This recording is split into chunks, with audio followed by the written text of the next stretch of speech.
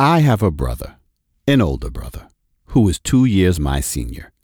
When we were growing up, my parents would send us to our cousin Dave's house in Englewood Cliffs, New Jersey, for weeks on end during the summer. Presumably, they wanted to get us out of the city. We were Brooklyn boys, growing up in the late 70s and early 80s. Heady times, to say the least. But now that I have children of my own, I realize that my parents were probably sending us away to get us out of their hair. But regardless of why we went, our time in Jersey was always great fun.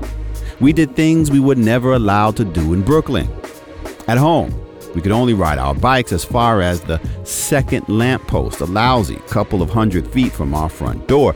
But in Jersey, we were free. We rode our bikes for miles, taking off for hours at a time, exploring new parts of Dave's suburban neighborhood. Each trip was an adventure, often planned the night before, as if we were going on a great expedition to some far away, unexplored corner of the earth. But the true highlight of each visit to Dave's house was the pilgrimage to Atlantic City. When Dave's parents hit the casinos, they would turn us loose on the boardwalk. Knowing we'd spend a couple days in Atlantic City, my mom would give my brother and I a few dollars for spending money. And by a few, I mean a few. $5 each if we were going to Jersey for a week, $10 each if we were staying for 2 or more weeks. And she'd hand us the cash right before we left. Always crisp new dollars in separate envelopes with our names on them. And she did so with great ceremony, always in the kitchen, always seated at the kitchen table, where she still holds court. I can hear her saying, "Hakeem, this is for you. Hassan, this is for you."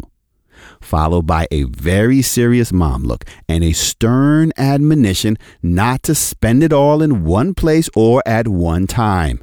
She'd say, "Make it last." We had very few opportunities to spend our windfall until we headed to Atlantic City. But then it was on. There were arcades and gift shops, candy stores and trinket carts, a million ways for a kid to blow cash. But as soon as Aunt Bee and Uncle Dave sent us on our own, and I mean as soon as our sneakers hit the boardwalk, out came Hakeem's hand. "Turn it over." He wanted my windfall every time. "Turn it over." Naturally, I protested. "This is mine," pointing to my name on the envelope our mom had handed me as prima facie evidence of my right to keep the cash. Mom gave it to me. But he was unmoved. Mom said, "Don't spend it all, and you will, so turn it over." For the record, there was no evidence whatsoever that I spent my allowance uncontrollably. Now, I admit, I might have bought some nonsense souvenir once in a while. I did have an odd obsession with colored sand and blown glass, but even at 7 or 8, I knew how to stretch $1. And apparently Hakeem did too, by stretching his hand into my envelope. Begrudgingly, in the end, I would always turn over my cash, compelled by the innate deference that younger siblings show older ones, which meant that every time I wanted to buy something, I had to ask Hakeem for my money. And there was only a 50-50 chance that he would authorize the dispersal of funds.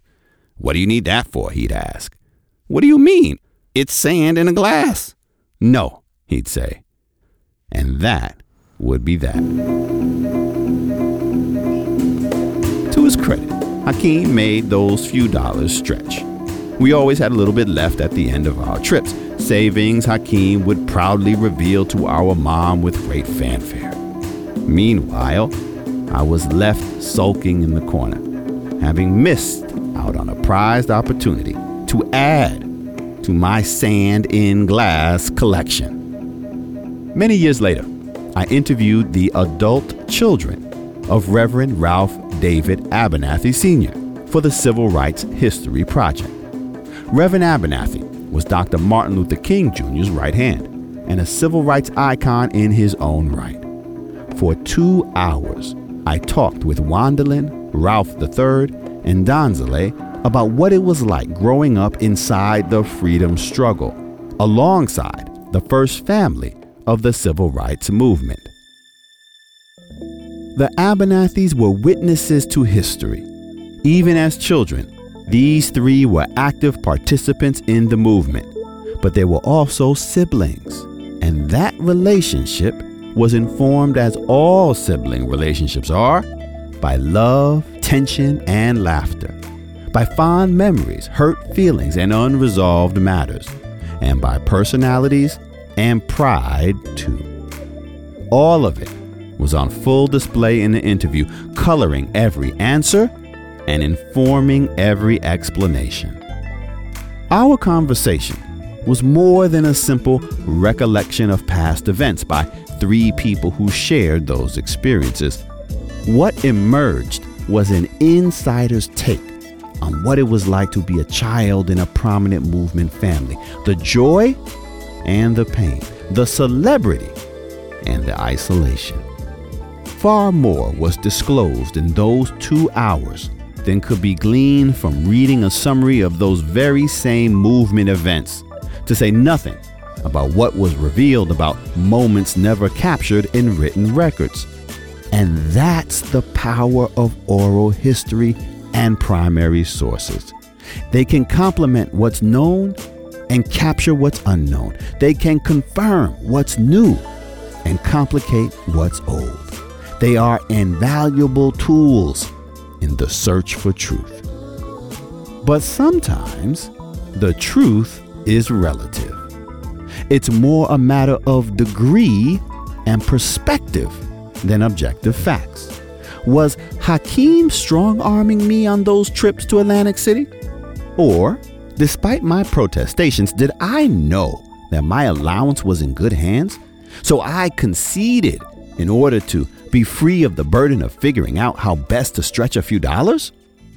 Oral history can help us sort that out, and perhaps determine whether or not my brother owes me reparations. In the same way, oral history can help us sort out what exactly happened during the civil rights movement, and equally important, help us sort out why it happened. I'm Hassan Kwame Jeffries, and this is Teaching Hard History. We're a production of the Southern Poverty Law Center's Learning for Justice Project, formerly known as Teaching Tolerance. To learn more about Learning for Justice and to meet our new director, visit us at learningforjustice.org. This season, we'll be offering a detailed look at how to teach the Black freedom struggle, or the U.S. Civil Rights Movement. In each episode, we'll explore a different topic, walking you through historical concepts, raising questions for discussion, suggesting useful source material, and offering practical classroom exercises. Oral histories, historic sites, and museums help us to expand our understanding of the past. They can fill in gaps in our textbooks and make events and people in them less abstract. In this episode, historian Todd Moy introduces us to several online oral history collections, as well as to resources that can help your students conduct their own oral histories. Folk life specialist Guha Shankar shares selections from the Civil Rights History Project, which is sponsored by the Library of Congress and the Smithsonian National Museum of African American History and Culture. And historian Noel Trent takes us on a tour of educational resources at the National Civil Rights Museum at the Lorraine Motel in Memphis, Tennessee. I'm glad you could join us. Oral histories are a window into historical sources that speak to us heart to heart and do so in a way that the written word does not. When people record oral histories or listen to oral histories that others have recorded, they're establishing a deeper bond with the source than they would if they were, say, just reading the source's autobiography, as powerful as that can be. It's the human voice that makes this connection. To listen to an interview with someone who has integrated a school or who has managed a voting rights project, as they're speaking about this, they're tapping into pretty deep emotions that come through in the interview. And students who use these sources come out of it more empathetic than they were before. They come out of it more used to thinking of how the world may look through someone else's eyes than they would have been before. And that can be extremely powerful. There are some great oral history collections on the web that you could use in your classroom. One of these is the Library of Congress Civil Rights History Project, which has hundreds of long-form interviews with a wide range of people involved in the civil rights movement. So it includes leaders. It also includes just the ground troops of the civil rights movement, people who, have not necessarily been celebrated in the textbooks. It's especially necessary for us to show students examples of people who have not been in the history books, but who are relatable and who have done things that on sort of a human level that the students can understand, whether it's being the first African-American child to integrate a school, whether it's running for the school board, participating in the freedom rides. These are slightly more human level actions that people have taken as part of the civil rights movement that I think students can respond to. Not everyone can be Martin Luther King. Not everyone can be Ella Baker. Not everyone can be that kind of transformative figure, but we may have a chance to participate in something that helps to advance justice in our own communities. Another great resource is the Voices of the Civil Rights Movement, which is a collection of oral histories and news clips and short histories of all kinds of different aspects of the civil rights movement. There are interviews with Tuskegee Airmen at the site, interviews with Native American civil rights leaders. So you really get a sense of the breadth of the civil rights movement from this site. Another great one is the SNCC Digital Gateway, which tells the story of the Student Nonviolent Coordinating Committee. If you're especially interested in the organizing tradition or in SNCC's voter registration campaigns or in the topic of Black Power and the ways that it does and does not differ from civil rights ideology, the SNCC Digital Gateway is a terrific resource for that. The Civil Rights in Black and Brown Oral History Project is another. This is one that I've been involved with as a co-director under the leadership of Max Krochmal at TCU. Civil Rights in Black and Brown is an oral history project that takes on the dual histories of Mexican-American and African-American civil rights organizing across the state of Texas. And we make it especially searchable and hopefully create clips that are easily digestible for classroom use. So let's listen to a clip from the Civil Rights in Black and Brown Project. This is from an interview that I conducted with Esdras Tucker, who is a longtime resident of Fort Worth, Texas, and has been active in all sorts of justice issues throughout the city of Fort Worth. I'm going to play two short clips, and in these he's talking about his experience as a high school student. Okay, so you were born 2 months before the Supreme Court issued the Brown decision, and it took until your senior year in high school before Fort Worth really started desegregating its schools and meeting the terms of the Brown decision, right? Right.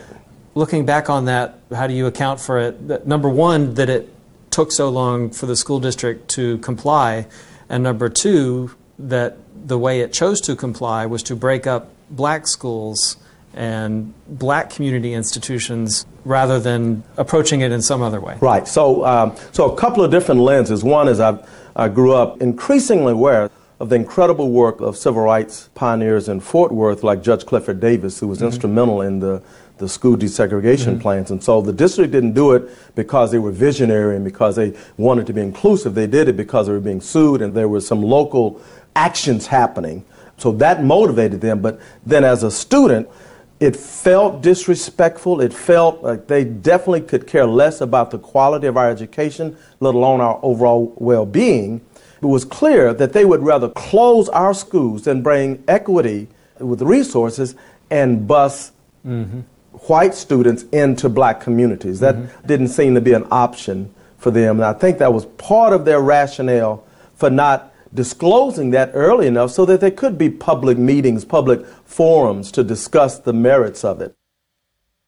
So I'll play a second clip from the Esdras Tucker interview where he describes his experience of having been transferred from an all African-American high school, Como High School, to the newly integrated Western Hills High School and what that was like.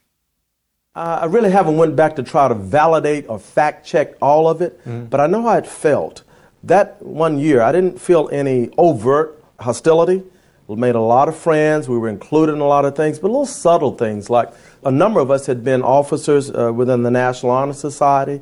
We weren't even notified of the chapter at Western Hills, but we were very much recruited, and it was an eager welcoming for us to play sports. That same eager reception didn't carry over to the Honor Society and the available scholarships. It just felt, again, like being displaced as seniors in the most important year of our school experience. So a few things jump out at me with those clips. The first of them is Esdras saying, I know how it felt, right? He says, I haven't gone back and checked this against the history books, but I know how it felt. And that's, for me, a very visceral positive of what oral history offers. He's telling us how it felt, and it's very hard not to feel it ourselves.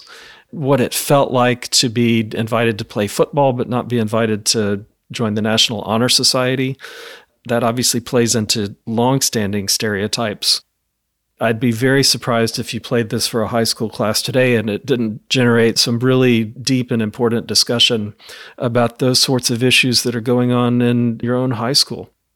Discussion of equitable resources, discussion of the ways that African American students were stereotyped in the first years of integration and how that has or has not changed. They'll have no trouble finding relevance in their own lives, which is part of what we're trying to do when we teach the civil rights movement. This season of Teaching Hard History is based on the book Understanding and Teaching the Civil Rights Movement, recipient of the 2020 James Harvey Robinson Prize for the most outstanding contribution to the teaching and learning of history from the American Historical Association. And this podcast is produced in partnership with the University of Wisconsin Press, publishers of this collection of essays, which I edited. From now until the end of April, they are offering a 30% discount to listeners who order this collection. You'll find a link to purchase the book at learningforjustice.org/podcast. Just use the promotional code Civil Rights, all one word. Now, let's return to Todd Moy. We really want to encourage our students to do oral history, not just to use oral history in the classroom, but to actively do it, because they're really conscious of the fact that, hey, I'm figuring out what really happened here and what's important about it, not because God told it to the author of my textbook and the author of the textbook is telling it to me. I'm actually getting in there and asking the questions and finding it out for myself. No matter how old your students are, they can do that. You know, they can do it at varying levels of sophistication, but they can do that and they tend to respond to it really well. So your curriculum may not offer you the opportunity to spend months and months on an oral history project. It could be as simple as go out and interview your grandparents about a certain subject. You can offer it as an extra credit assignment that may take a couple of weeks. You can offer it as a class project that the class does after the standardized tests are done near the end of the year, those sorts of things. It's also possible to design entire courses around oral history. Think of all the benefits you would get and your students would get if you are able to devote that much time to it and collaborate on creating something new. So if that's possible, I certainly encourage it. I would really encourage you to start local. Really look for stories in your community that you and your students feel like they can have a hand in uncovering. There's a civil rights movement in your area, whether you know it or not. A lot depends on how you define civil rights movements. But you don't have to be in Jackson, Mississippi for your community to have had some kind of civil rights movement. I think a good starting assignment could be the integration of your school, or, a pioneer by some definition in your school.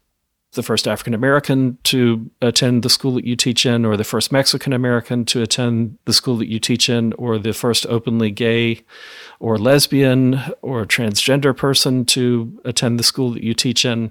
Somebody had that experience of being a civil rights pioneer. So introducing your students to that person, giving them a chance to ask questions, giving them a chance to interpret what they hear, is doing the work of history. When you're having young people do interviews like this, you do need to do a little bit of vetting, I would think, and a little bit of trust building with the people who you want them to interview or who they have identified as interviewees for their project. Sometimes you'll find people who have just been dying to tell their story for years and years and years. Other times, you really do have to get people to trust you. I always go back to the first oral histories that I did. I moved into the Mississippi Delta to write a dissertation about the civil rights movement in the Mississippi Delta and white resistance to it. It involved going to NAACP meetings and just sitting there and listening and being seen there. It involved going to the public high school basketball games. The public high school was nearly all African American, and so I was often the only white person in the stands. But I was there, I was seen, people were striking up conversations with me. I was there for weeks, if not months, before the people who I was asking to do oral histories with me said yes. If you're doing interviews with students, you may have to do a lot of the background grunt work beforehand in order for whomever you're trying to get interviews with to trust you. But when people approach would-be oral history narrators, and they just send the signal that you've done something that I think is important and I want to know more about it, people tend to respond well to that. So if you and your students can place yourself in that situation, I think you're likely to succeed, right? I think your stories are worth saving, and I would like to help you do that. One of the great resources that's available out there is the Oral History Association's Principles and Best Practices for Oral History Education. So this is one that's been created by educators for educators. It's really pitched at middle school and high school. It's very accessible language, walks you through a list of things that you need to consider before the interview, gives your students a little checklist of the sorts of things that you need to be conscious of while you're doing the interview. And then it offers some quick best practices for how to deal with the interview after it's been recorded. The Oral History Center at Cal Berkeley recently published a really extensive guide to how to use oral history in the classroom, how to build a class around oral history.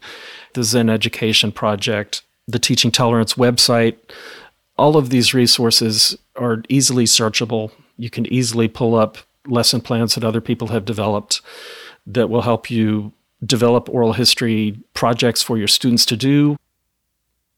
It's also very easy for classes to participate in the StoryCorps initiative, in which people interview loved ones on all kinds of different subjects.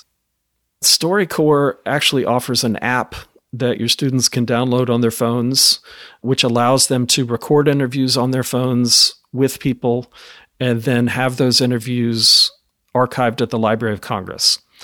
And that can be pretty powerful when you give students a chance to record something that they know is so important that it's going to be archived there and it'll be available to researchers.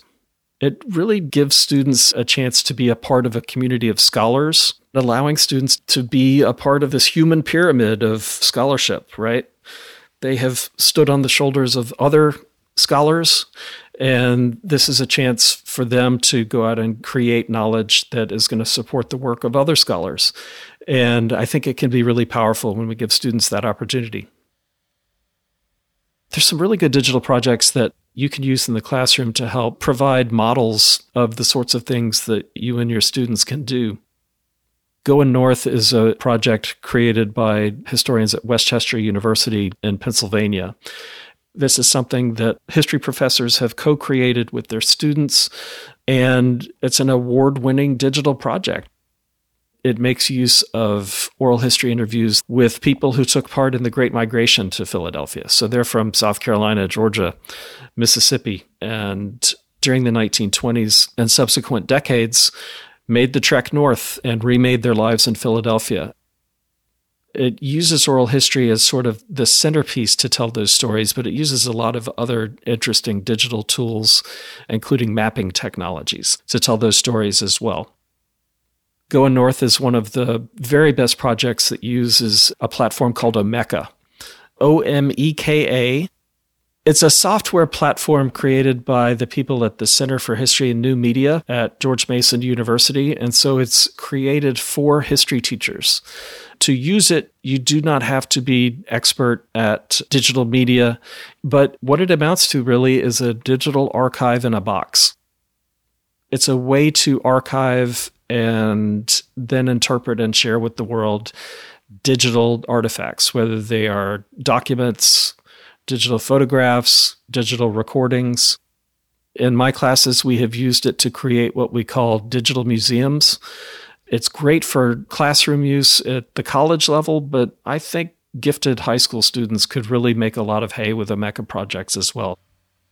In a high school setting, maybe you just want them to create short oral histories. Maybe you just want them to go out and find objects on the web that have to do with the subject that you're studying.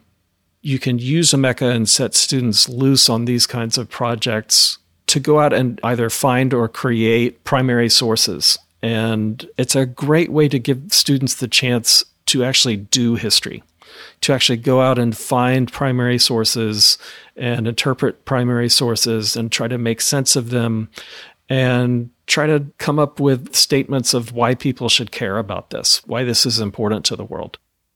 And it really gives us a chance to tell stories in interesting ways, and ways that, frankly, I haven't thought about because I'm 50 years old and I'm used to the old ways. You know, my students have surprised me with ways that they can tell stories using these digital tools that, frankly, didn't occur to me.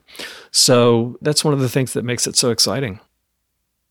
And so I really want to encourage teachers to just trust yourself to do this and to get out and do it. You know, you can always convince yourself that you need to read one more book about this subject before you know enough about it to go out and do interviews. But it's one of those places where you really learn by doing. And your students will definitely learn by doing this. But as a teacher who's putting together these projects, you'll learn a lot as well. And the resources are out there to help you get started. So it's just a matter of trusting yourself to get started. And I really want to encourage people to do that. This is Teaching Hard History, and I'm your host, Hassan Kwame Jeffries. To continue making this podcast a valuable resource, we need your input. You can help us by taking a few minutes to complete our brief listener survey. Just click on the link in the show notes or visit learningforjustice.org/podcast. It's only 10 questions, and your feedback will help us make each episode even more impactful for educators just like you. We asked Dr. Moy to talk with Guha Shankar about the Civil Rights History Project and how you can use it in your lessons. This oral history collection is sponsored by the Library of Congress and the Smithsonian National Museum of African American History and Culture. Let's hear what they have to share with us. Guha, thank you so much for speaking with me today. Tell people what they will find when they go to the Civil Rights History Project online. So the Civil Rights History Project collection at the Library of Congress contains interviews from across the spectrum of activists in the broadest sense of the term. In the freedom struggle of the 1940s, 50s, 60s, they're all video documentaries with full-length transcripts attached to them. These interviews are online both at the library.loc.gov site, but they're also available on the YouTube channel. So you have a couple of different platforms that educators, researchers, students, anywhere around the world can find them. And so I know the library brought on several activists, several people who had been historic actors in the events that you're documenting, also several leading historians of the civil rights movement. So what was the importance of that advisory board? Well, the advisory board was central to the way in which the interviews were shaped. Just a brief mention of names were on the advisory board at the time: Dr. Bernice Reagan Johnson, Taylor Branch, Julian Bond, Patricia Sullivan.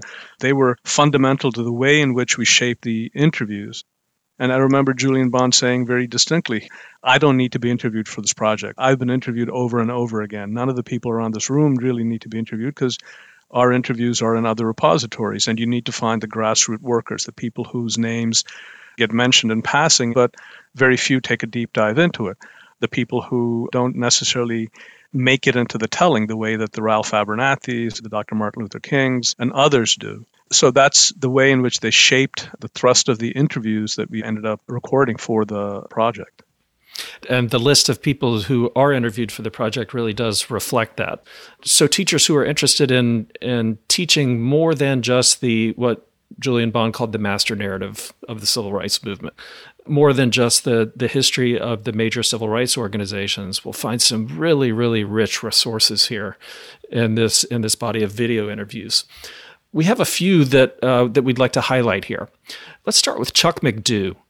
You've identified a clip for us where he talks about the earliest days of the Student Nonviolent Coordinating Committee, when the Southern Christian Leadership Conference has brought the students who have been participating in sit-ins in early 1960 together. And McDew talks about how the students reacted to that, what they did at that meeting, and he gets into the issue of philosophical nonviolence. Got a letter from Dr. King at Southern Christian Leadership Conference that there would be a meeting of students at Shaw University in Raleigh, North Carolina. That took place in April 1960. I attended that meeting as a representative of the South Carolina State students. Dr. King felt we should all join SCLC. I disagreed because Dr. King felt if you join that you should accept nonviolence as a way of life in your life. I disagreed with that. I said, yes, I use nonviolence, but for me it was strictly a tactic. And personally, I didn't believe it would work. It was a tactic that I felt had a short life and wouldn't work. And said in the United States, nonviolence won't work. When Gandhi used in India the tactic of having people lay down on railroad tracks to protest, it worked. But if a group of black people lay down on railroad tracks here, a train would run you over and back up to make certain you are dead. You cannot make a moral appeal in the midst of an amoral society. And I felt it was not immoral. We lived in a society that was amoral. And as such, nonviolence was not going to work. So said I couldn't, and the people with me could not join Dr. King. Thank you, but no thanks. And then said those who think like I do, we'll have a meeting down the hall and talk about it. And that meeting we had down the hall was the genesis of the Student Nonviolent Coordinating Committee. And at first we were going to call that group the Student Coordinating Committee, and we were just going to exchange ideas between campuses. But there were some people in the group who still greatly believed in nonviolence, and we felt they should be a part of the group. And most of those students were from Nashville and had been taught by Jim Lawson. I knew Jim Lawson, and he was an important person to me. And so we thought that it was a good thing to include nonviolence in our title. And so we created this new group and called it the Student Nonviolent Coordinating Committee. So, Guha, that gets at so many issues, the generational differences between SNCC and SCLC, the conversations over philosophical and tactical nonviolence. I think it's so important to share stories like this with our students. Number one, because Chuck McDough can explain that better than I can. Right. Right? When they can hear it from the direct participant, the person who was there, it has such power. You're right. It comes directly from a particular person's perspective who was not just an eyewitness to history, but participated in the kind of the formation of that history, right? Chuck McDough became the first chairman of the Student Nonviolent Coordinating Committee in 1960. And one of the things that happens for me is that as I listen to it, I'm inevitably drawn to look for other sources to figure out all of the rich dimensions of the struggle that Chuck McDough is talking about. So he keeps talking about nonviolence as a philosophy. Well, who said that? That's Jim Lawson. Who was Jim Lawson? Well, you come to find out that he was one of the stalwarts of the early years of nonviolent direct action, and he studied satyagraha, a form of nonviolence resistance developed by the Mahatma Gandhi in India. So then you can start thinking about the international dimensions and the backdrop against which Dr. King and others formulated their notions of how to engage a system of oppression. I agree with you, and I like the picture that you created of this clip is one fragment of a mosaic, and you needed to go find the other fragments to put them together to get a whole picture. So SNCC was pushing SCLC, was pushing Dr. King, was certainly pushing powerful people in the Democratic Party for change. One of the ways that they did that was through the March on Washington, right, which SNCC participated in, and which obviously the SCLC participated in because Dr. King gave the most famous of his speeches there. But all along the way, SNCC was pushing King and the SCLC to be a little more aggressive, to be a little more radical. And you've shared a couple of clips with us in which Courtland Cox and in which Dory and Joyce Ladner talk about some of these tensions. So if we could, I'd like to listen to the Courtland Cox clip. Early on, how did you gauge the prospects of substantial structural change through the nonviolent protest strategies that were emerging through SNCC? We had big debates about that. The Nashville group had one view, the Howard group had another. The Nashville group believed in nonviolence as a philosophy and a way of life. John is probably the poster child for that. Diane Nash, Jim Lawson, those guys. The people at Howard, we viewed nonviolence as a tactic. The nonviolent people philosophy, they felt that, you could appeal to men's hearts. My view, and which I've said to them, was that you might as well appeal to their livers because they're both organs of the body. There was nothing to that. You engaged in nonviolence because the other side had overwhelming force. There was not a sense that the other side would do the right thing if you told them. Because at the end of the day, the other side knew what it was doing to you better than you did. So it's not that they didn't know what they were doing, they wanted to do it. So, so we had huge, that was the source of early tension. Early 61, 62, so forth. We did not believe in nonviolence as a philosophy. Of course, the John from Nashville, who Mr. Cox is referring to there as John Lewis, he came to SNCC through the Nonviolent Action Group at Howard, which was another one of the big student organizations that came together in SNCC. We've heard Courtland Cox talk about SNCC's participation in the March on Washington, and we also have a clip from Dory and Joyce Ladner, who are two sisters from southern Mississippi. I believe they were both students at Tougaloo College in the early 1960s, which was another center of real activism in the civil rights movement. And you have a clip of them talking about this as well. Let's listen to that. Of course, I remember King's speech, but we had an ambivalent relationship with King as well. We referred to him as Delawd, D-E-L-A-W-D, like the Lord, and everybody's looking up to him, when in fact, SNCC people went into the most dangerous areas, and we called it breaking an area. Staying there under the toughest conditions until you finally have a breakthrough with the local community. When they begin to let you stay with them, then they come out to the meetings and they start getting involved and organizing as well.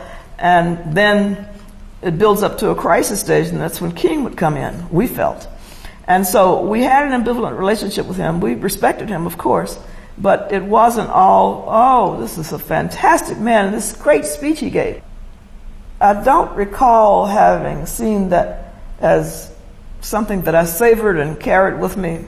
The reality was that we knew we were leaving that next day. I left the next morning with John Lewis on a flight back to Atlanta. We were right back in that same tough environment. 3 weeks later, we got on a bus and rode. Bob Moses drove a school bus to Birmingham, and he took a dozen or more SNCC workers September 18th. to the funeral of the 3 little girls who had been murdered. So I always saw that as, okay, back in your face, you had your big march, but we're back in control, the white racists. So we didn't have time to savor things, the march or anything else.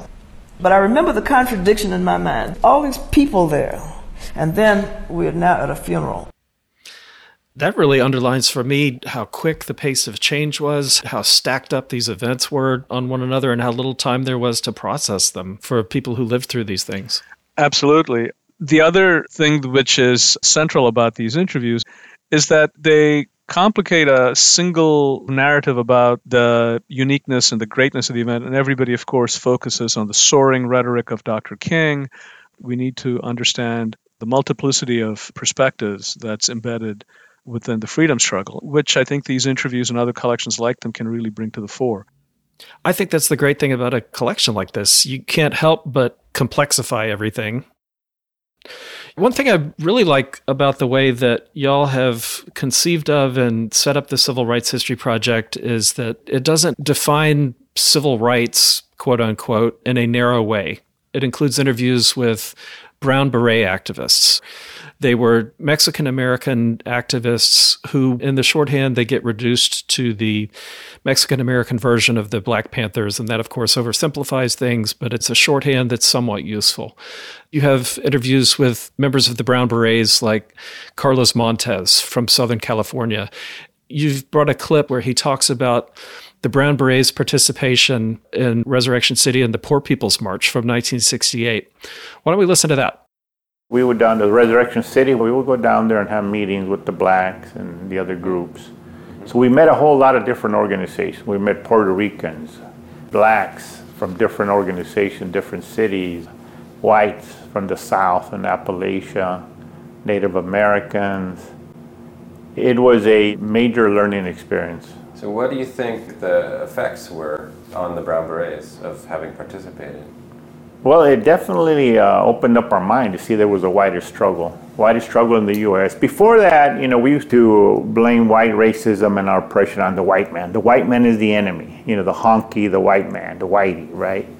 And to me, the beginning of the poor people experience and all of that changed to say it's not the white man, it's the 1% or the corporate structure or the rich people. Mm-hmm.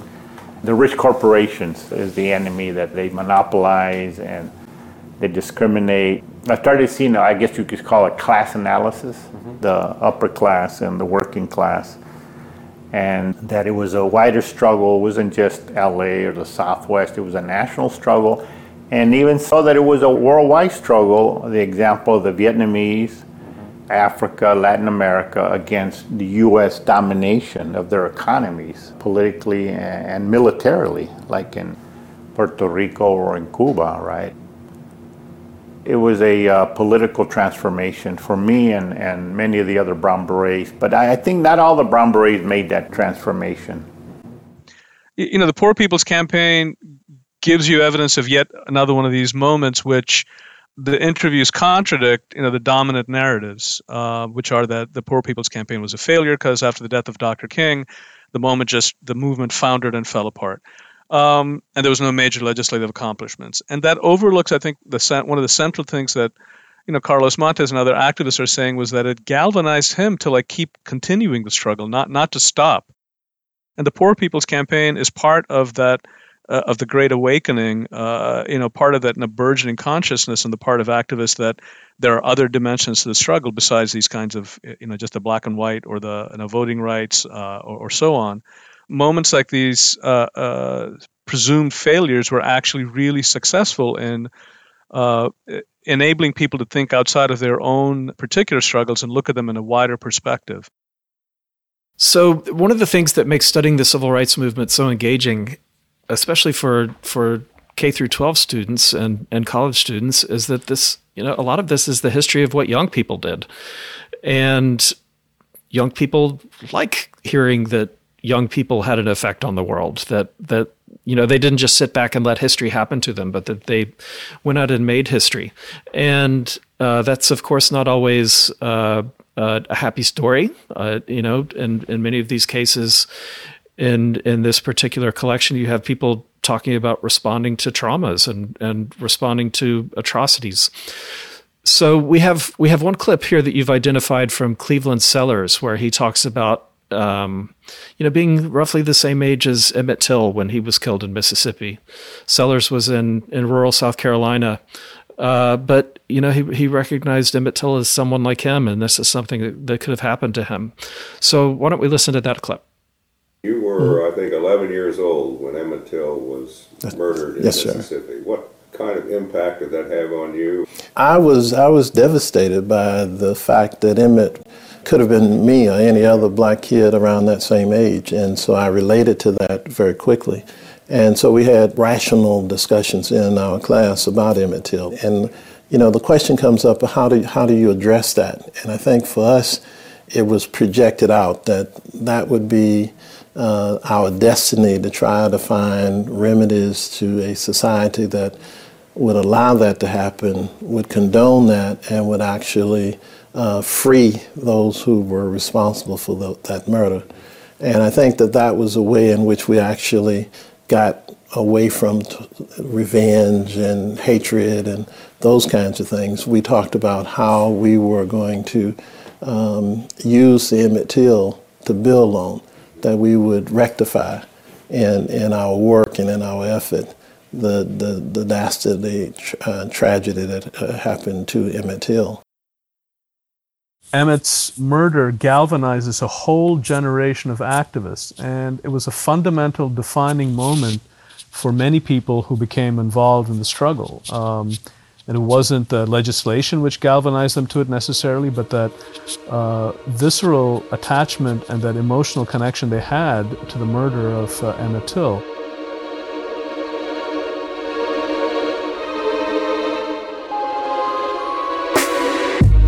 Listen up, educators. We've cooked up something new just for you.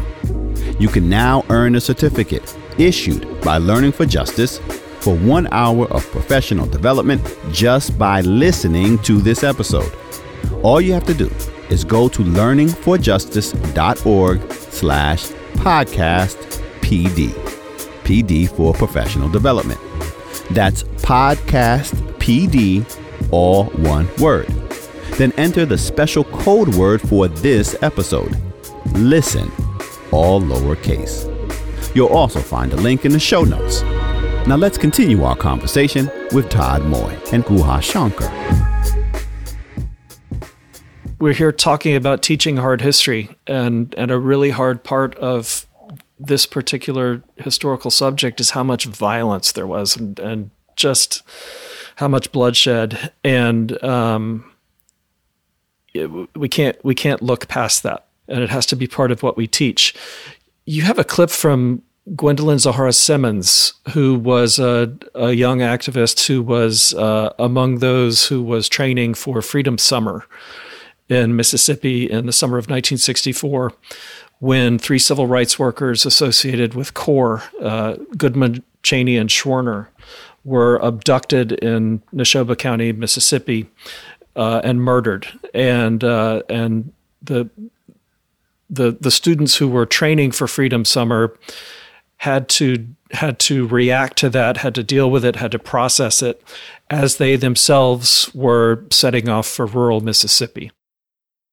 I think the main reason that I thought we might survive was because of the white students who were going to be going, 1,000.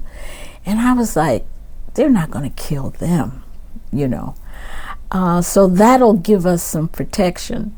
So, of course, that was shattered, because before I left the second week of the orientation, the three Mississippi workers had disappeared, and 2 of them were white. And when we were called in to a plenary where we were told this, and Bob said, they are probably dead, I couldn't believe it. I was like, dead? I mean, because I had met James Chaney that first week, and it was like, oh, these people really will kill us? I mean, it was like, even whites, they will kill whites, white males.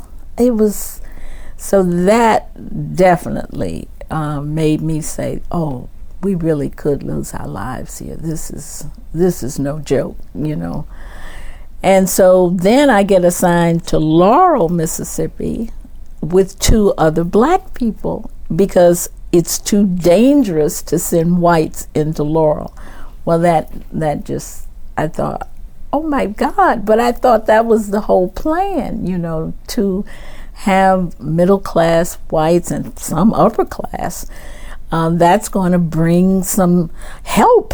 The government is not going to let this happen, the federal government. They're going to send people in there to protect us, So when I went with my 2 colleagues, I just thought, we're never going to get out of here alive, Listening to that clip is important for me to realize how these kind of personal experiences, get you to the heart of what those other abstract concepts like racial terror or suppression and all of those words which may not really have a resonance until you hear how they're set out and articulated by people who experience racial terror and trauma. And as you say, you get just a really visceral illustration of that. But you also get a very compelling illustration of the perseverance and the determination that people like Simmons showed. And that leads to great discussions in the classroom, right? If she's willing to do that, what are you willing to do? Is there something that you would risk your life for? The Civil Rights History Project includes, hundreds of hours of these video histories, all of which are indexed. They're searchable, so teachers can find clips themselves that they're interested in. I understand that not everyone has time to go in and do the sort of search that we might wish we had unlimited hours to do. There are a couple of resources associated with the project in which Guha and others have sort of cooked the raw ingredients from the interviews. And one of these that I really like is the Freedom Map. Guha, could you walk listeners through this resource? Sure. Freedom Map is essentially a geolocating platform, comes out of the ArcGIS platform folks. There's also Esri, which is another content provider for the library and for a lot of educational institutions. And what it allows you to do is to just take, for instance, a very crude baseline map, a baseline map of the United States, but then tag stories from the Civil Rights History Project interviews and other library resources, or any resource for that matter, even if you're not within the library, and attach them to specific places so that you have a sense of time and space in which things and events happen. So if you look at the Freedom Map, which is on the Library of Congress site, it'll give you a sense of where the struggle took place, and for obvious reasons of trying to condense some of these very important events and places and people, we focused on about 6 or 7 different thematic and event-driven spaces. One of the other things that the Freedom Map allows us to do is to plug in collections which are not oral history interviews, but still images. One of my own sort of personal favorites is a section of the Freedom March, Freedom Map, about the Selma to Montgomery March of 1965. And these were taken by Glenn Piercy, and he was a student photographer for the Harvard Crimson, and he went down to Montgomery with some colleagues of his to cover the involvement of student activists who were agitating and having protests in Montgomery. Glenn Piercy documented student activists marching on the Capitol at Montgomery and being beaten back by sheriff's posses who were in league with the sheriff's office in Montgomery. You see these amazing images of counter-protests by the KKK flying Confederate flags, having these racist banners. Really quite fraught and brutal photographs of young college students with their heads sort of bleeding from the baton charges of the posse. And those are some of the resources which you will find within the Freedom Map, again, to illustrate just the many dimensions of the struggle, but also in another way, it highlights the kinds of resources that are available for teachers and students to sort of consult as they begin to get a fuller understanding of the movement. I'm hoping that people will use that as an exemplar to use these resources at the library, some of which are in the public domain, some of which you have to ask permission for rights, but to reuse them in classroom projects so that people could do a story map, for their own purposes as a school assignment. And it allows, I think, people to think in very multidimensional terms about cultural documentation and cultural resources and how to use that to have a product beyond the sort of standard paper that you might be asked to present. Mm-hmm. And these, I think, might be really important ways to enable people to get a perspective, young people to get a perspective on how the movement was documented and how they themselves can fashion their own narratives. That's a great point. Some really magical things can happen when we set students loose with primary sources like that and allow them to do the work of historians. It's always exciting. Well, we want to close with my favorite clip, and I think this makes such a powerful conclusion to all of the themes that we've been talking about. In this one, Ruby Sales talks about why she calls what we've been calling the civil rights movement the freedom movement. And freedom, of course, is a word that has come up again and again today. We've talked about Freedom Summer, the Freedom Schools, the March on Washington for Jobs and Freedom. The concept comes up again and again and again throughout this period. And Ruby Sales talks in a very personal way about why that is the important concept, not the concept of citizenship rights, but of freedom and of human dignity. And that when we talk about this movement, that's what we need to center. I prefer to call it, in retrospect, the Southern Freedom Movement, because it was not only a movement for civil rights, but it was also a movement for human dignity. It was also a movement to abolish the violence and terrorism that whites executed against black people for more than 100 years during segregation. It was also a movement where we wanted to move from the small spaces that segregation pressed us down into larger spaces that gave us expression, creative, political, and social expression. And the reason why I say it was a Southern Freedom Movement, on the other hand, is that the results of this movement not only humanized black people, but it had the possibility of opening up the world for white people so that they could lead a more meaningful life. And the other part about being a movement is that this was not an event. This was a dynamic process that was connected to many events that had happened in the black community, like the student movement, the Southern Negro Youth Cooperative in the 1940s. So we just didn't spring up out of nowhere.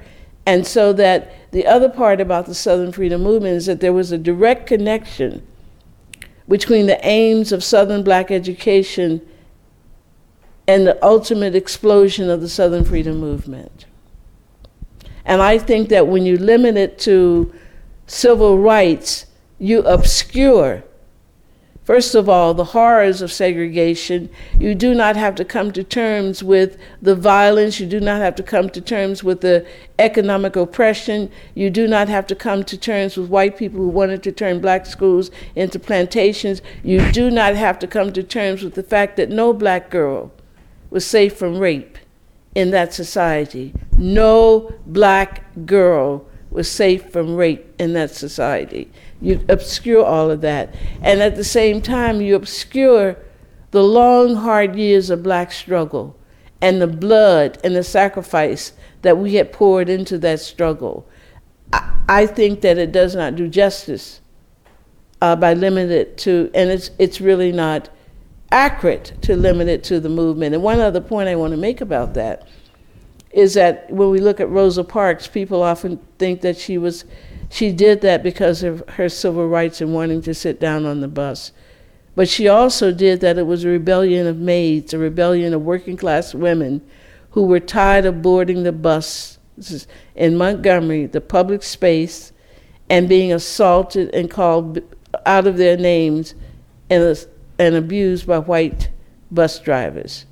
And that's why that movement could hold so long. If it had just been merely a protest about riding the bus, it might have shattered. But it went to the very heart of black womanhood, and black women played a major role in sustaining that movement. And so that's why I think it's really important to see the larger context. I don't think a civil rights movement could have lasted as long as this movement did, without the cultural nuances of God, without the theology, without the intimacy, without the connections, and without the strong desire to be first-class human beings.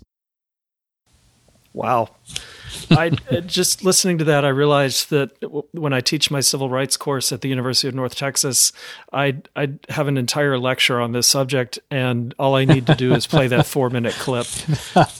And there's so much in that underlines and emphasizes what we've talked about today and the themes that have come up throughout the series.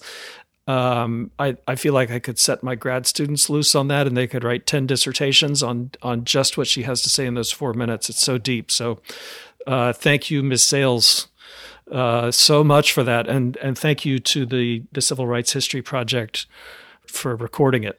Thank you so much for having me. It's a real privilege.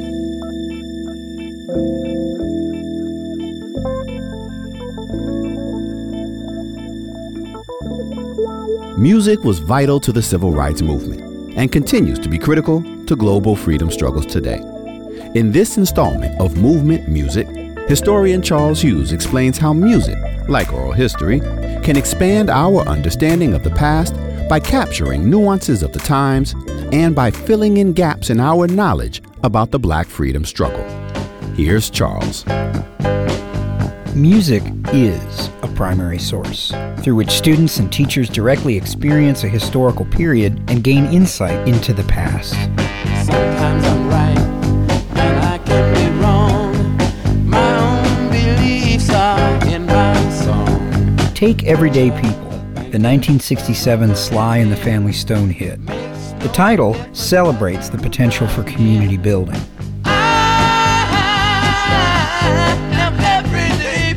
The verses expose differences in identity and ideology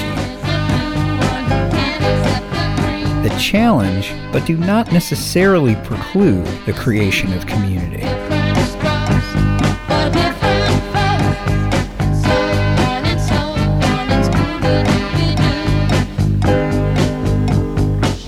Different strokes for different folks. We got to live together. Well-known colloquial wisdom that offers both affirmation and caution to a movement then negotiating a variety of constituencies, and all centered on the reminder that in the movement and beyond, the power came from the everyday people.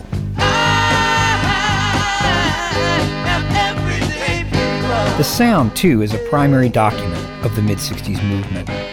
Its gospel roots call back to the spaces that nurtured activists. Its soul power proclaims their mid-decade victories while yearning for breakthroughs not yet realized. And it calls out to other forms of pop rock, particularly the burgeoning counterculture that proved crucial for Sly and complicated for the movement. We got to live together.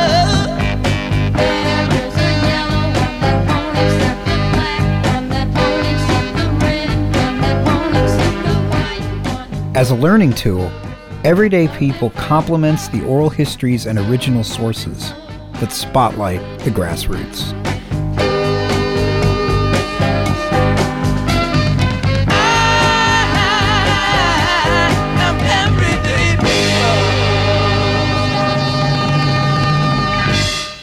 Music helps frame an appreciation of primary sources, too.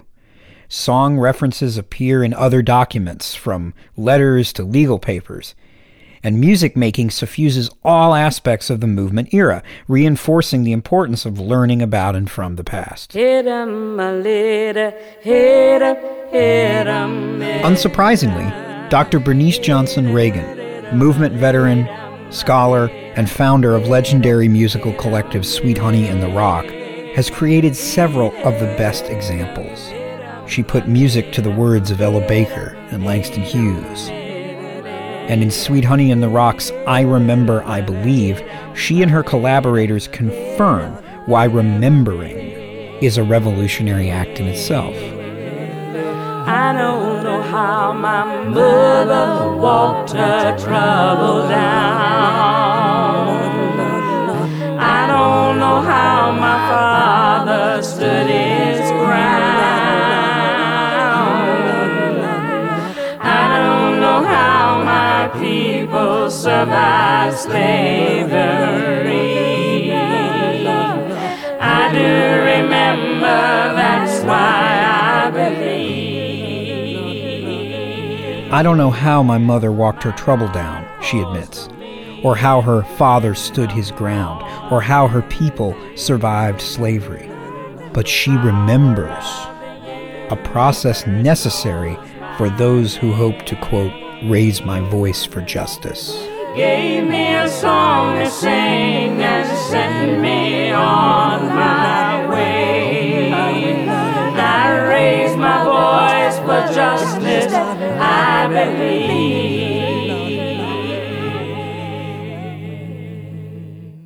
Paying attention to music also helps us document the current moment. Musical reactions to recent history can be deeply instructive in framing subsequent discussions. On Martin Luther King Day in 2021, up-and-coming black country artist Willie Jones released American Dream. Young man, got the heart of a lion and the drive of a wild horse. Young man, better watch how you step when you step off the front porch. Your granddad done went through hell, don't take for granted what he built. Young man, if you don't know your rules, then you don't know what to stand for. Proud to be a black man, living in the land of the brave and the free. Steeped in cultural traditions, yet urgently linked to the present, Jones offers a deep, rumbling meditation on injustice and resistance. When you're living as a black man, it's a different kind of American dream. It's a different kind of American dream. When you're a black man, it's a different kind of American dream. Only time will tell if this song becomes as key a primary source as Everyday People, or as lastingly poignant as I Remember, I Believe. With skin black as night, a black boy runs for his life, chased down by the hounds of a checkered past, objectified, commodified. But we already know that it is a remarkable example of the many responses that fill our playlists, helping us understand and teach events as they occur. All we need to do is keep listening.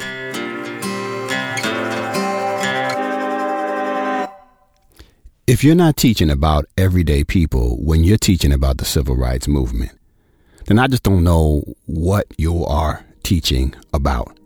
Because we are charged with helping our students do that revolutionary act of remembering what they never experienced.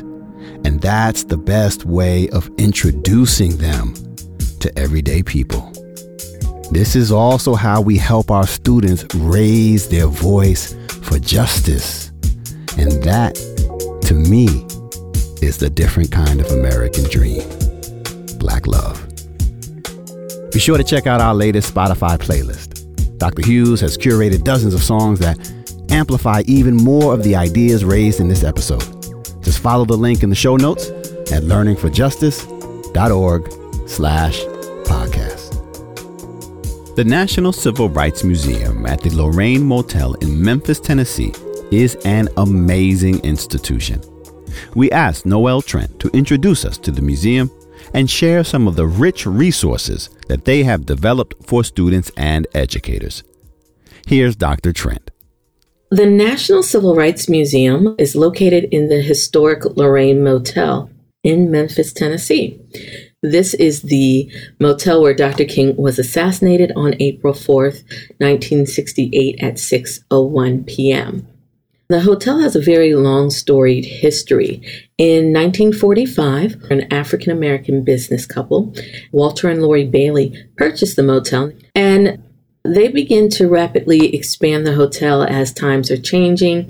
It becomes a place where African-American travelers can find some respite from the segregated South. They also host integrated groups as well. So it wasn't unusual to see people like Sam Cooke, Aretha Franklin, Jackie Robinson all visit the Lorraine. And in addition, it wasn't unusual to see artists from the Stax music label, so Isaac Hayes and others, hanging out by the pool of the motel. After Dr. King's assassination, the motel goes into a decline, and together between the community's advocacy and fundraising efforts, the motel was preserved. And in 1991, we opened as the first museum in the country dedicated to telling the African American civil rights story. Part of the mission is that we also look at current events. We build connections between the social injustices we see today and what has happened in the history. And we serve as a catalyst for positive social change. And it allows us to straddle the line between past and present. That is where that energy around inspiring the younger generations to action comes from. And so there's a number of different ways that we do that. If you visit our website, civilrightsmuseum.org, and you click on Learn, and you scroll down, you will see a section that says Educator Resources. If you click on that, you'll see learning links, and this is where we feature some materials that we have put together, including a curriculum called Creating Change Through Action. This is a set of lessons or activities that teachers or parents or students can do to help them understand the nature of protest, the nature of service. The structure of this curriculum is based off of 6 pillars that were featured in Dr. King's final work, Where Do We Go From Here? Chaos or Community? And they are justice, peace, quality education, better jobs, housing, and stronger communities, ending poverty, and continuing the movement. So we've taken these concepts and broken them up. We define what the theme is and what its impact has been. We talk about their meaning historically, as well as what are the current issues that they relate to. So in justice, we describe the impact of incarceration in families. There was a question of whether or not we should do that for children. And the reality is that odds are your child has a friend who has an incarcerated parent, or there's more than one student in your class that has an incarcerated parent or relatives. It's just not something that they talk about openly because there's still a lot of shame around it. It's very prevalent in society, but not widely discussed. And so we not only feature that, but resources for families with incarcerated people. And we have activities for different grade levels. With peace and education, those are pretty self-explanatory, but we also promote people beginning to think about college. How do you plan for college? What does that look like for you? And community, how do you define a community? How do you change your community? What do you want that to look like? And poverty is a complicated issue. We acknowledge that a lot of students in this country are living in poverty. The number of children who are going hungry without school meals as their critical foundational nutrition is astounding. We talk about what it is, what are the challenges, and what is it like to experience homelessness, and how can you help remedy that? We know that there's no utopian solution to any of these issues that we present, and we've been very careful not to be overly prescriptive with this, but it is an opportunity to put the story out there so that there is an ability to have a discussion about these ideals. One of the activities that I think is really great in our curriculum is the service over self bingo. It's your classic bingo card with the free space in the middle, but the other surrounding squares have different activities, and they can be as simple as leaving a thank you note for your sanitation worker or mailman. Another task can be paying someone a compliment, donating toys. It helps students to think about what are things that they can do to create positive change within their communities. The change that you create does not have to be this big, grandiose thing, but some of it is just, hey, you can water a friend's plants. You can make a new friend. You can volunteer in a community garden. You can donate books to your library. You can give someone a compliment. You can donate food to your food bank. So it's very simple. It doesn't feel big or unwieldy to do something. It's something that is tangible in small, everyday actions. And that's the message we want to convey to young students. There's another exercise that we do, which is called What's Your Sign? And kids make signs about things that they care about. I was talking to a little girl. She was looking at her sign and she said, I don't know what to write. And I said, well, what's important to you? And she said, you know what? Girls should be treated just like boys. And I said, so you believe in girl power? She's like, yeah. And giving her that language to say that inspired her. And so it's that sort of act that happens with these resources. It's a curriculum that we've gotten really great responses to. These are self-contained units that teachers can pull, so you can pick and choose from and include them in your class or as part of your students' homework or extracurricular work or whatever sort of way that's meaningful for your classroom. We know that you only have a limited amount of time in your schedule to put something in to enhance the curriculum. And so what we've tried to do is create these opportunities for enhancement at different levels that allows the student to learn something, but also be able to take something home and continue that engagement. Another resource that's available is a PDF of a PowerPoint called Resources for Exploring and Understanding Civil and Human Rights. And this is a compilation of books, online resources, films, etc., for all sorts of learners, predominantly pre-K through 12, but we also have a few things for teachers and adults. And it's broken up by learning level so that you can figure out what is the appropriate text to introduce your students or your children to this topic. And it's not like your classic bibliography. We actually have photos of the book and a brief summary about the book so that you can see what the book looks like, and it's visually very appealing.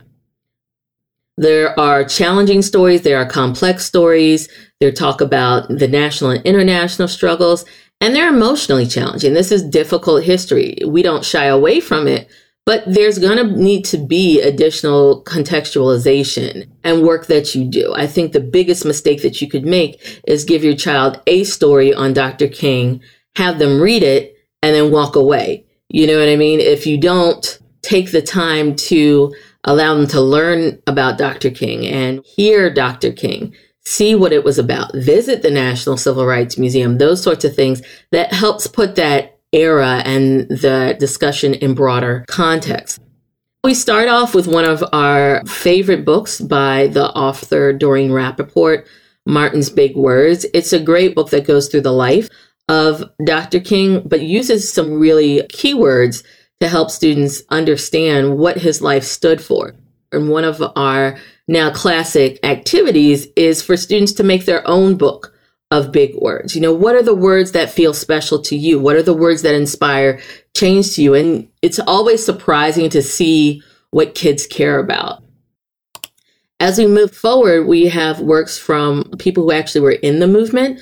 She stood for freedom, the untold story of civil rights hero Joan Trumpauer Mulholland, and her work with the Freedom Riders, written by her son, to books highlighting Claudette Colvin and Rosa Parks. There's a myriad of materials related to that. One of the books we really enjoy is Stamped Remix, which is Racism, Anti-Racism, and You. It's written by Jason Reynolds and Ibram X. Kendi. It's a abbreviated version of Kendi's book Stamped from the Beginning, and it's meant for young adult readers. So it helps them understand the foundations of racism and anti-racism. And it's a great book for parents and teenagers to have a dialogue. Another book that we featured is by Dr. Wesley C. Hogan. It's called On the Freedom Side, How 5 Decades of Young Activists Have Remixed American History. So if you're working with young adults, teenagers, and they're kind of on the fence about how they can really impact change, this book does a great job of saying, yes, they can, and here's how. And it looks at everything from SNCC to Black Lives Matter to Standing Rock to immigration reform. Who are the young people who did this? What did they do? How did they do it? And I think it's a really inspiring work for people to present to their students.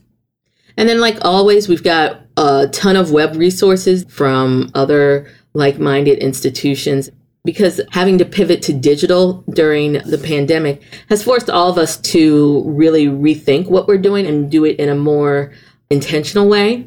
This is by no means exhaustive. We know that things evolve year to year, but these are some of our top recommendations about what we think would be resourceful and useful for you. There is power in visiting a museum. When you bring your students to a museum or a site where history happened, they're engaging with that. I think museums function hand in hand with our overall educational system in this country. It's just a shame that more opportunities are not presented, particularly in the public school system, for students to get into museums to see something. Most of the time, people come to us at the National Civil Rights Museum because they want to see the place where Dr. King died. They want to see where he spent his final hours. And there is something transformative that happens in the atmosphere of a historical event. That place has power, and we see that. You can see it as people leave their cars in the parking lot, walk into the courtyard, as the courtyard changes to brick, and as they step into the area looking up at room 306, which is the balcony where Dr. King was slain, there is a visceral reaction. People get quiet, people get contemplative, people get reflective, they step back, they step closer to their loved ones. There's this whole physiological emotional response that happens, and that can only happen in a place where history happened. What they're not aware of until they enter the building is the vast history that we tell. And so when they come through the museum, not only are they learning the history in a different way, it's very accessible because it's in the objects, it's in the technology, it's in the panels on the wall, it's in the interactives. There's so many different ways that you can choose to get into that story. And then we also have interpretive guides who can answer questions. So it's a multi-level learning experience, and that's why museums really matter. I know kids look at museums and they're like, great, field trip, we're not in class.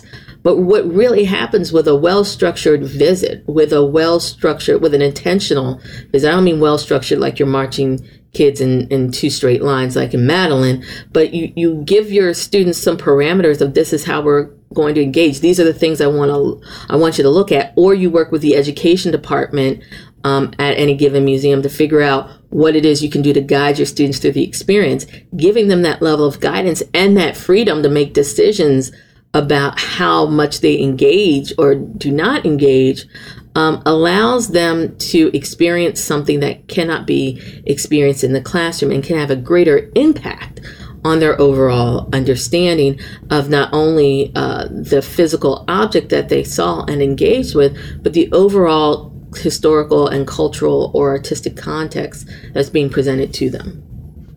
Someone's reaction to what we present may not happen in that moment. It may happen on the walk back to their car. It may happen in the day or the night after, weeks later, sometimes even years later. The impact of the stories we tell, of what they were exposed to, all of a sudden clicks. People come back and tell us, I visited this when I was in elementary school, and oh my goodness, this was such a transformative moment in my life. That's why they're such an integral part of the educational experience.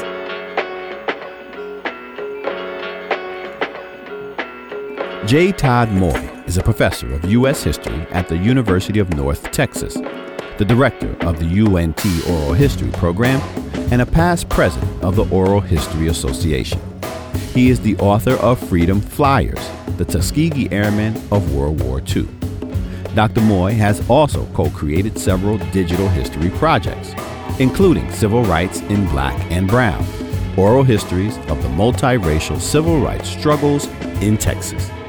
Guha Shankar is a folk life specialist in the American Folk Life Center at the Library of Congress, where he serves as director of the National Civil Rights History Project.